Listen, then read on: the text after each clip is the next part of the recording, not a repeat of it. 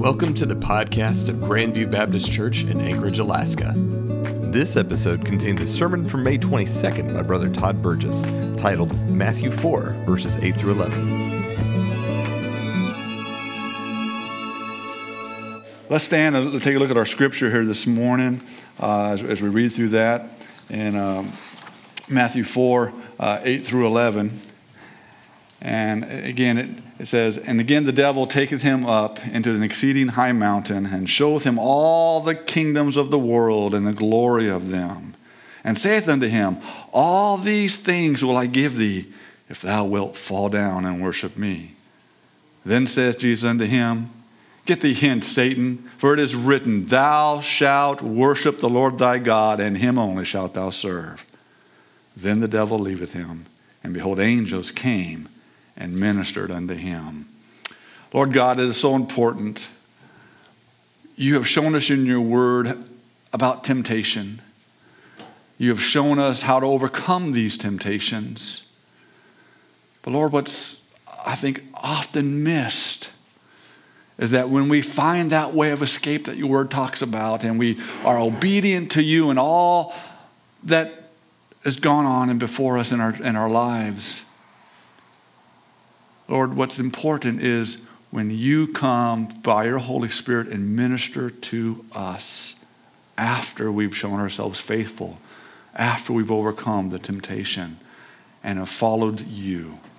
It's that ministering that your Holy Spirit does in our hearts and does in our lives that is so wonderful, so blessed.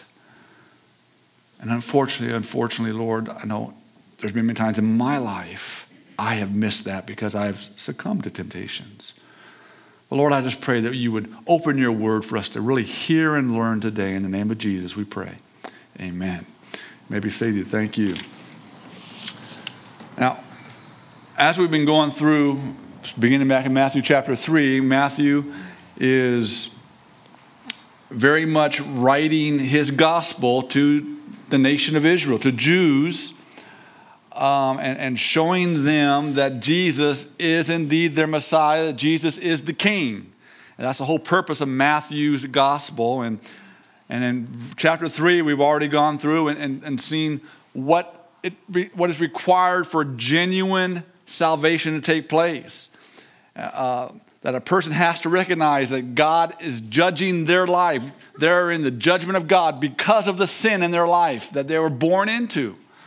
And they have to recognize that and they have to acknowledge that sin and they have to repent of that sin. And then that's not enough.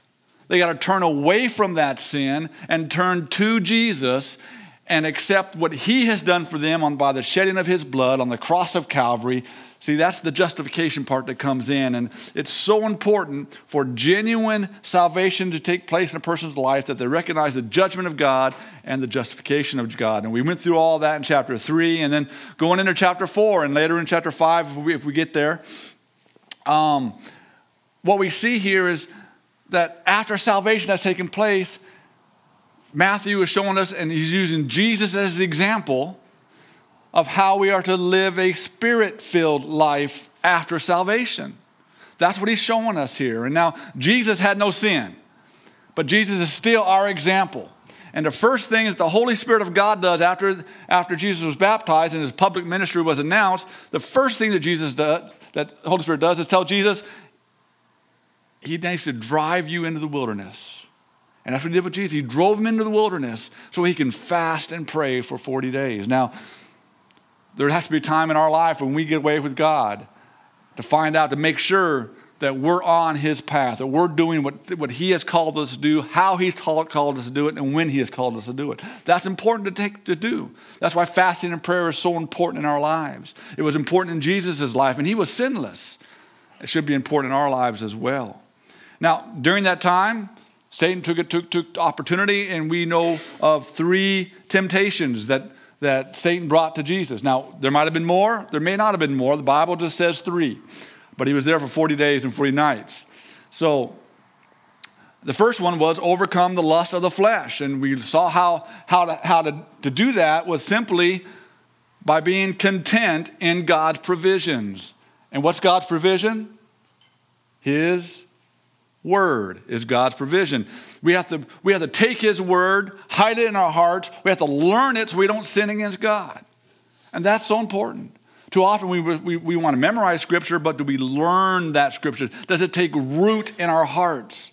So that when temptation comes, when we speak that truth of God's word, sin flees. The temptation flees. We find the way out. We find the way out. The second one is overcome the pride of life, which we looked at last Sunday. And we overcome the pride of life by humble, obedient faith to God's plan. You have God's provision. Now you have God's plan. And you have to be humbly obedient to God's plan. And folks, that can be hard to do sometimes. Because when we see God's plan, he starts to lay it out for us. It's like, whoa, that's too much for me. Thankfully, God never tells us when we get saved where we're going to be 20 years later. He takes us one step at a time. And so, but being faithful to God's plan, humble, obedient to God's plan. And we saw what's important there is maintaining, staying under the shelter of the Almighty, being in his shadow, being in his presence. And he'll lead us through his plan. And then today we're looking at overcoming the lust of the eyes. The lust of the eyes. And how do we overcome the lust of the eyes? Very simply, by never compromising God's path. The journey that we're on, getting from point A to point B, don't compromise it, because usually we don't go from point A to point B with God. We go A, Z, Y, X, T, W, wherever, and we finally get to B, okay? That's what's important, not to compromise God's path. So we have God's provision, we've looked at, God's plan, and now God's path. And folks, what these three things are pointing to, someone who is walking a spirit-filled life.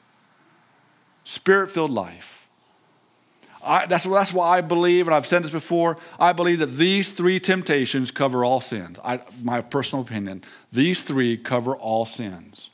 And if we can learn to identify when these three things rear their ugly face, then we know how to handle it through God, what God has given us here. So let's look at this third temptation. Now in our text, Matthew verses 8 and 9, it says, "Again, the devil taketh him up into an exceeding high mountain, and showeth him all the kingdoms of the world and the glory of them, and saith unto him, All these things will I give thee, if thou wilt fall down and worship me." Now a lot of people say, well, first of all, Satan doesn't have anything to give. This is all God's, right? Wrong. Wrong. When God created the earth, who did he give dominion of it to? Adam, right? And Eve. Go have dominion. Take dominion of it. And when did they lose it? When they sinned against God. Satan is the one that has control of this earth. This is his dominion. And so yes, he can rightfully say, Jesus, I'll give you all of this. Just bow down and worship me. See, he can rightfully do that because he is the one that's in control. Now, he was in control up until the time of Jesus' resurrection. When Jesus went down to Hades, took the keys,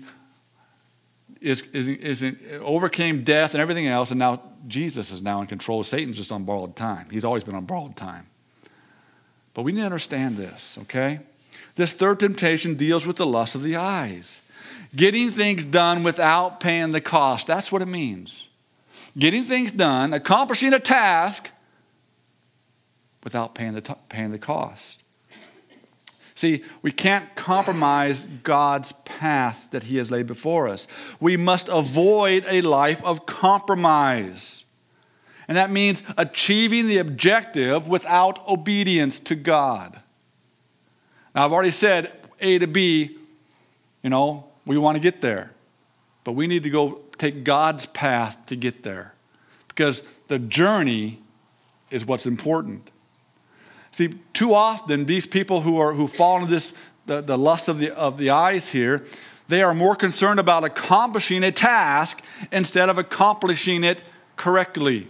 They are task-oriented. And folks, I'm going to tell you, there's nothing wrong with being task-oriented unless you begin to compromise your beliefs, unless you begin to compromise God's word in accomplishing those tasks. Then there's a problem. And so they forget that the journey in completing the work is just as important, and in my opinion, more important than completing the work itself.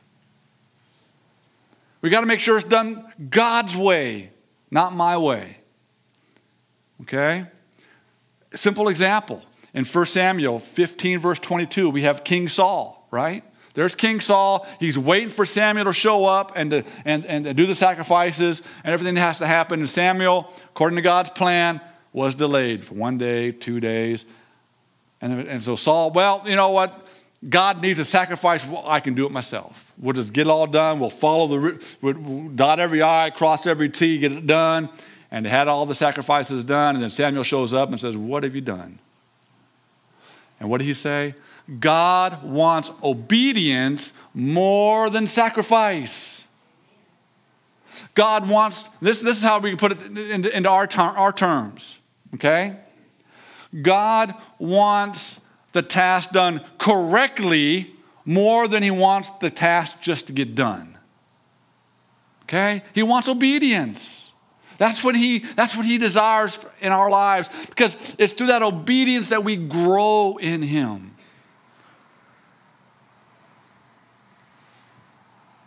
He wants obedience over sacrifices. He doesn't care about how many tasks, how many works you get completed, quote, in his name. Folks, that's a lie of Satan. I'm going to get all that he's done in Jesus' name. That's a lie, because we take it out of context. Usually when we say something like that, it means stuff that we're getting done in our own power and our own strength. Because if it was in God's power and God's strength, you know what? We wouldn't even be saying that, making that kind of a statement. Because we'd be saying, God, look at what you did. Wow. Woe is me. I didn't deserve this. See, there's a big difference. See, back to that pride of life, humble obedience, humble obedient faith. When these things kick in, these three things, they're stair-stepped. Usually when you fail in one, there's usually the other one of the sides that you're failing in as well. You're just not failing in one area here. See, what God cares about is that they are, first, his works, and that second, they are done in his power and in his strength, and not ours. Not compromising God's path. Not compromising his path. I want you to think about this. Here's a passage of scripture in John 12, verse 40.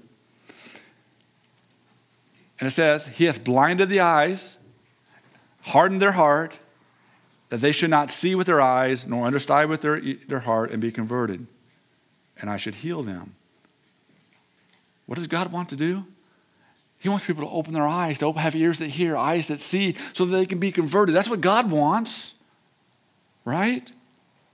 But we have to understand that Satan has blinded the eyes of the lost. And it's only by the power of God Almighty that those blinders can be removed. Sometimes I wonder, when we get some accomplishments, but how much more would have been done if it would have been in God's power and in God's strength? How much more would have been done? So that's why it's important that we do God's work his ways. Going back to Philippians 4, 11 and 12, we talked about last week.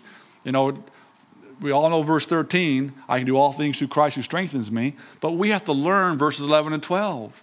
And it says right up front, not that I speak in respect of want, for I have learned. Paul had to learn this, folks. This is something as Christians, we only understand through our own experience. Learning to trust what God is doing. And many times we learn to trust what God is doing because we didn't obey him first, and we fell down, and now we have to stand up. He gets us back up. He gets us going again. We learn to trust. We learn through, what does it say? In whatsoever state I am, whether to be content. I know both how to be abased. I know how to abound. Everywhere and in all things I am instructed both to be full and to be hungry, both to abound and to suffer. See, too often in our lives, we think because things are going wrong, I must not be in God's will. Really? Where's that in Scripture? Show me. I can show you countless times in God's word where his believers, his followers, Old and New Testament, had all sorts of hardships come upon them, and they were because they were following God's will. Okay? Don't assume that because things are hard, you're out of God's will. And I would almost say it's the reverse. Satan's going to leave you alone if you're doing your own thing, because the power of God's not in it. But Satan's going to be right in your face if you're doing God's thing, because he doesn't want God's thing to take place. And so all sorts of hardships are going to come our way. So we have to understand that. We have to understand suffering is part of a Christian's life. If we're walking by the Spirit of God, we're going to suffer. But God's there to lead us through. He's not going to abandon us. Now, there are going to be good times. Don't get me wrong. But what did Jesus say? Look, they persecuted me, they're going to persecute you. If you're being obedient to the Father the way Jesus was obedient to the Father, it's going to happen. And so our text here in Matthew 4, Satan is pointing. He is at this point, he is offering Jesus the easy road to have it all. Satan says, Jesus, I'll make you king forever on this earth. Just bow down and worship me. See what he's doing? He's offering Jesus it all without going to the cross. You don't need God's plan.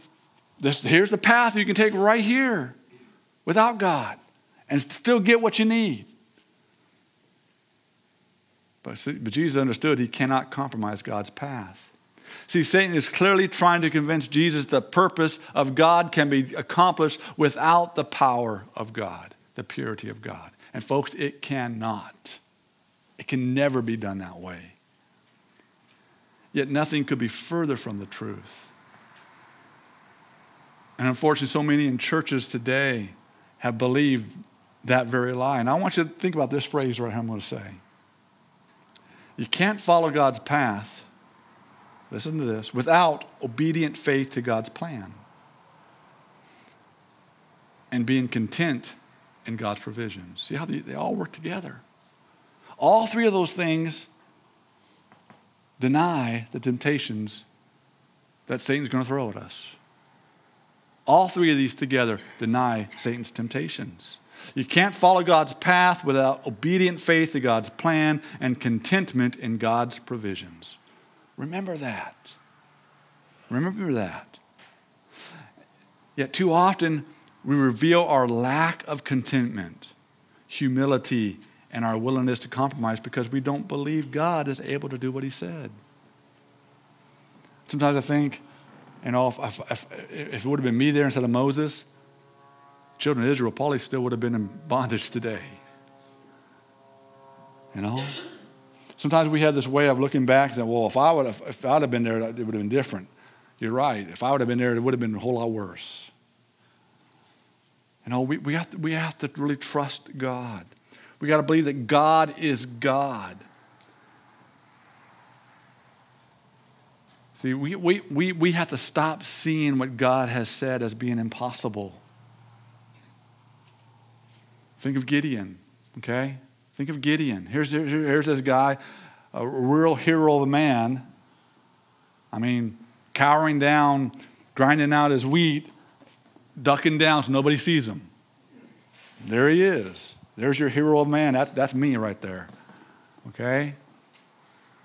And then God comes to him and says, I want you to defeat the whole Midianite army and all their allies that are coming up against you. Only about 120,000 of them out there, but you go do it. And what does Gideon say? What does Gideon say? He says, I'm the least of all my brothers. I'm the least of them all. Look where I'm at right now. I'm cowering down here. But at least he has the fortitude to say, all right, God, if this is really you, then make this fleece here wet and the ground dry. Then he had to double check it and say, all right, make the ground wet and the fleece dry. And he finally realized, okay, God, this is you. Okay? And then what did he do? He went out there. He took that first step and gathered as many warriors of Israel as he could and got like 30-some thousand out there, right? 30,000. And God kind of says, all right, tell them whoever wants to leave, go home. Okay, and a bunch went home. Then he said, all right, tell them to get some water and pick those out that drank the water a certain way. And basically what he went down to, he said, you got 300 left. Now you have enough. Now you have enough. And in Judges 6:14, and it says, and the Lord looked upon him and said, go in this thy might, 300 men, and thou shalt save Israel from the hand of the Midianites. Have I not sent thee? What did Gideon do? Okay, let's go, guys, all 300 of us. And all you need is a lantern. All you need is a torch. That's it. God's ways are not our ways, folks. If he would have took that 30,000, they would have been decimated. See, in Gideon's mind, victory over the Midianites was an impossibility. And he was absolutely right to think that. Yet, the moment God told Gideon to go and fight with his 300 men, victory was no longer an impossibility. It was a certainty because God said it. And that's what we have to get to. The lust of the eyes requires us to say, this is God in charge, not me. I have to trust him. I'm doing it his way. It's his plan. His provision, I got to trust him and go his path. And if we do that, we'll see God be victorious. Think of this. When Jesus commanded his disciples to make disciples of all nations, you 12 go make disciples of all nations of the world. Was that impossible? Sure was. But because Jesus said do it, it was a certainty if they'd be obedient. When Jesus told his disciples, love your enemies, was that a realistic statement to make? Go love all your enemies. No, it's not. But because Jesus said do it, it's now a possibility. It's now a certainty. Why? Because according to 2 Corinthians 5:19 and 20, it says to it that God was in Christ reconciling the world to himself. See, God's the one doing it. He just wants to do it using us. Not imputing their trespasses unto them, and hath committed, now listen to this, hath committed unto us the word of reconciliation. God is now, one of the spiritual gifts of every Christian on this planet is reconciliation. Realize that. But yes, that's the one that's probably the least used of all Christians. Because it means humbling ourselves and putting others first. And helping them through the mire of their lives. See, God is all about reconciliation. And in verse 20 of 2 Corinthians 5:19, 20, it says, now then we are ambassadors for Christ, as though God did beseech you. By us, we pray you in Christ's stead, be ye reconciled to God. See, that whole thing of reconciling, it's God's work, done his way. He just wants to use you and I in his plan. And we have to be willing to do that. And so do we treat God, or do we treat commands of God as impossible? Do we modify God's word to find an interpretation that seems reasonable to us? There's a lot of passages of scripture I don't like because it really convicts me. I'd love to be able to twist and change them around. Oh, that one fits better. But we can't do that because I'm not God. It's his word. We have to stop trying to understand God's ways from our perspective, because then we compromise what God wants to do. And we end up doing things our way, not God's way. See, we can't compromise God's path. His path is what brings victory. We can't discount what is possible with God. After all, we do believe all things are possible, right? Right? We believe that, Philippians 4:13. But it goes back. Have we learned to be content? Have we learned to be humble? Have we learned to be obedient and faithful? See, it goes back to that. So when God gives us an assignment, it's no longer an impossibility, but rather it is an absolute certainty if we are following God's provision, God's plan, and God's path. We're not compromising that path. It's a certainty. Folks, when God speaks, it can scare us to death. When God called me to preach, I was in the military, 13 years in the Army. I was at E7, soon to be E8. I was on a fast track. And he called me to preach. I said, all right, Lord, I got 7 more years to retire unless you want me out earlier. And I messed my knees up, and God had me out in 6 months. Even my first sergeant was going, nobody gets out that fast. I got out. I got out February 10th, and February 13th, I was pastoring my first church. Same year, just a little bivocational church. God's ways don't seem right to me. It would seem a whole lot better to let me get retired, then I could go preach. I had that income coming in as well, but that's not the way God does things. And I wish I can say I've always followed God that closely, because I haven't. I've made mistakes. So how do you respond to God's assignments in your life? Do you write them off as unattainable? Or do you immediately adjust your life to God's revelation, watching with anticipation to see how he will accomplish his purpose through your obedience? Do you take that first step? Here's the example. Abraham is the best example I can think of. God says to Abraham, Abraham, I want you to leave your country, leave your family, and go to a land I'm going to show you. That was God's call. Abraham gets up. And I want you to know that was his first time God spoke to him. God doesn't speak to him again till that task is done. So he gets up, he leaves his land, leaves the Ur of the Chaldees, goes up with his family, and then he waits. And then when his father Terah dies, now he finally gets into the promised land. Then what happens? God still hasn't spoken to him yet.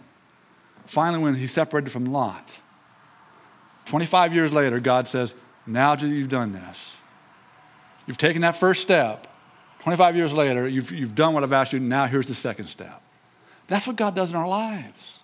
Now they can go 1, 2, 3 real fast, or they can take many, many years. The question is, do you take that first step? Too often the lust of the eyes gets in the way of the path of God because we want to compromise it. We want to do things our way. We don't want to wait upon God. We think our way, we can get there faster. But I want us to look at Jesus' response here to this in Matthew 4:10. He says, get the hint, Satan, for it's written, thou shalt worship the Lord thy God, and him only shalt thou serve. See, Jesus recognized the lust of the eyes here. And he told Satan, get away. Get away. Jesus understood the source of the temptation. We have to also learn to distinguish the source of temptation when it rears its head in our lives. God's ways are rarely easy ways because it requires trust and faith in God's ability, not ours. See, too often we've jumped off that straight and narrow path and have taken the broad road. Now you're thinking, well, hold on, Brother Todd, that's not right. I believe that is the right way of interpreting that passage of Scripture. See, in Matthew 7:13-14 is where that passage of Scripture comes from. And what's happening there is this is Jesus' Sermon on the Mount in Matthew. Now, I believe he's preached that in the other Gospels in different locations, different times. But in this particular time, when you look at the Sermon on the Mount, he's teaching his disciples up on a mountainside away from everybody else. And so I believe when it says, enter ye in by the straight gate, for wide is the gate and broad is the way that leadeth to destruction, and many there be which go in thereat, because straight is the gate and narrow is the way that leadeth to life, and few there be that find it. Well, see, This is about, as a Christian, the Spirit-filled life. Staying on that straight and narrow path. God's provisions, God's plans, God's path. That's the Spirit-filled life for the Christian. And when you get off that path and you start doing things your way, your strength, your power, what does it do? It leads to the ruin of your Christian life, the ruin of your Christian testimony. It leads to that destruction. It leads to, even some Christians, to death. Because sin leads to death.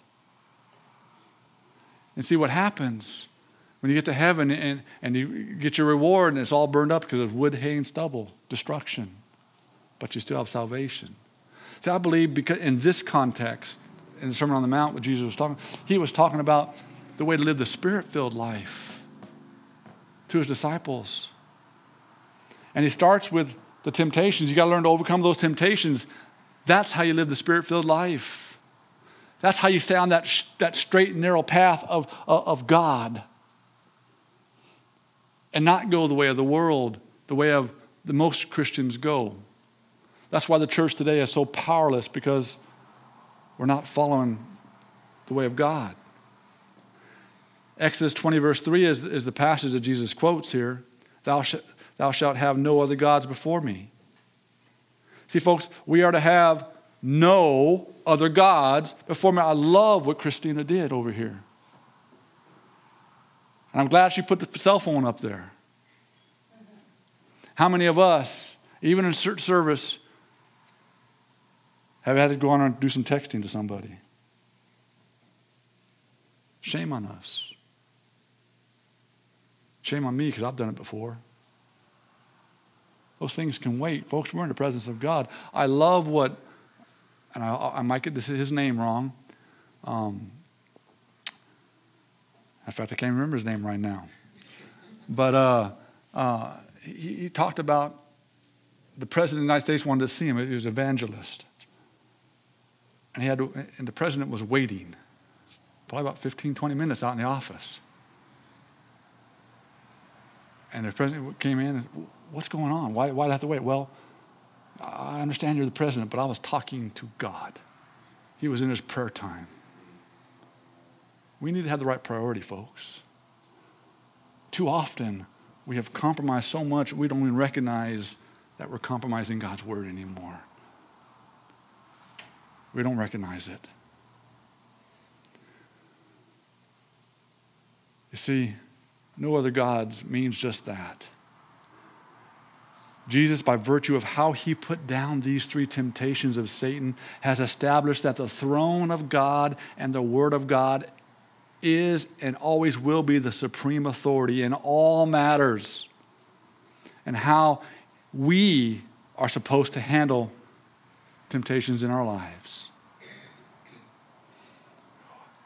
See, we are only able to defeat Satan by the word of God. That's his provision. That's the sword of the Spirit. But that word has to be planted in our hearts. It has to have taken root. Otherwise, it's just a bunch of words we're quoting, and it means nothing. It has no power. And so if you're struggling in your life to walk after the Spirit of God, then you have to ask yourself this honest question. How many gods are in your life that take away your walk with God? How many gods are in your life? Jesus said, who is my mother, my brothers, and that's when they were trying to come and wanted to see him. And he says, no, my family are those that are following the will of God. That's who my family is. We have to have our priorities right. James 4:7 says, submit yourselves therefore to God, resist the devil, and he will what? Hang around a little bit? Leave when he wants to? No, he will flee from you. See, the problem in our lives, in my life, I've found, is I'm not submitting myself before God enough. And when I do resist, it's just lip service. And Satan's just kind of, okay, whatever. I'll just back up here a little bit and I'll wait for another week or two. you'll be right back there and there again. See, it's not genuine repentance that takes place. See, here this passage says that if you are truly submitting to God and resisting, then that evil, and let me tell you what that evil is within you. I guarantee you Satan's not tempting any of us here. He's one entity, one being. And there's a whole lot bigger fish out there than us. Okay? But it's that old man of Romans 7. That's where our struggle is. It's within us. It will flee from us. That old man in us, that sinful nature, it will flee from us if we resist the devil as we're supposed to. And then verse 11 says of our text, then the devil leaveth him, and behold, angels came and ministered unto him. This is that verse I think as Christians we miss because we don't resist long enough. We miss the opportunity for Jesus, the Holy Spirit of God who is in us, to begin to restore, to begin to encourage. His presence overwhelms us. We miss that. See, it can't just be a lip service. It must come from one who is living in the shadow of the Almighty by obedient faith in God's plan, not compromising his path, being content in God's provision. And I believe this is what so many Christians have missed in their walk with God because they've fallen into temptation. They didn't find a way of escape. The Bible says in 1 Corinthians 10:13, there hath no temptation taken you but such as is common to man. But God is faithful. See, it's not my faith, it's God's faith. It's God who does this, not me, it's him. God is faithful, who will not suffer you to be tempted above that ye are able, but will with the temptation also make a way to escape, that you'll be able to bear it. See, it's when we find that escape, that the comfort of the Holy Spirit in us can now minister to us, just like the Holy Spirit, the angels did to Jesus. I have no doubt he probably brought down some manna from heaven. Here, Jesus, have some manna. And began to minister to Jesus about his work, what he's going to be doing. See, folks, the lust of the flesh, are you content in God's provisions? Are you content in his provisions? The pride of life, are you obedient? Do you show obedient faith to God's plan? The lust of the eyes, are you compromising God's path? See, those three things, God's provisions, God's plans, God's path. If we're falling in any one of those points, and usually we're going to fall in two or three of them, not just one. See, this is the only way to live the Spirit-filled life that Jesus has called us to live. It's that straight and narrow path. Are you walking that way? I want to close with this, and this is one thing the Lord has really laid upon my heart. Are you being faithful in the little things? I mean the little things, folks. That little thought over there, nobody else knows about. Are you being faithful there? Because if you're being faithful in the little things of life that nobody else knows about but you, then when those bigger things come up, you'll be faithful in those bigger things. And what God has shown and revealed to me through this study and others, and just, I need to be more faithful in the little things.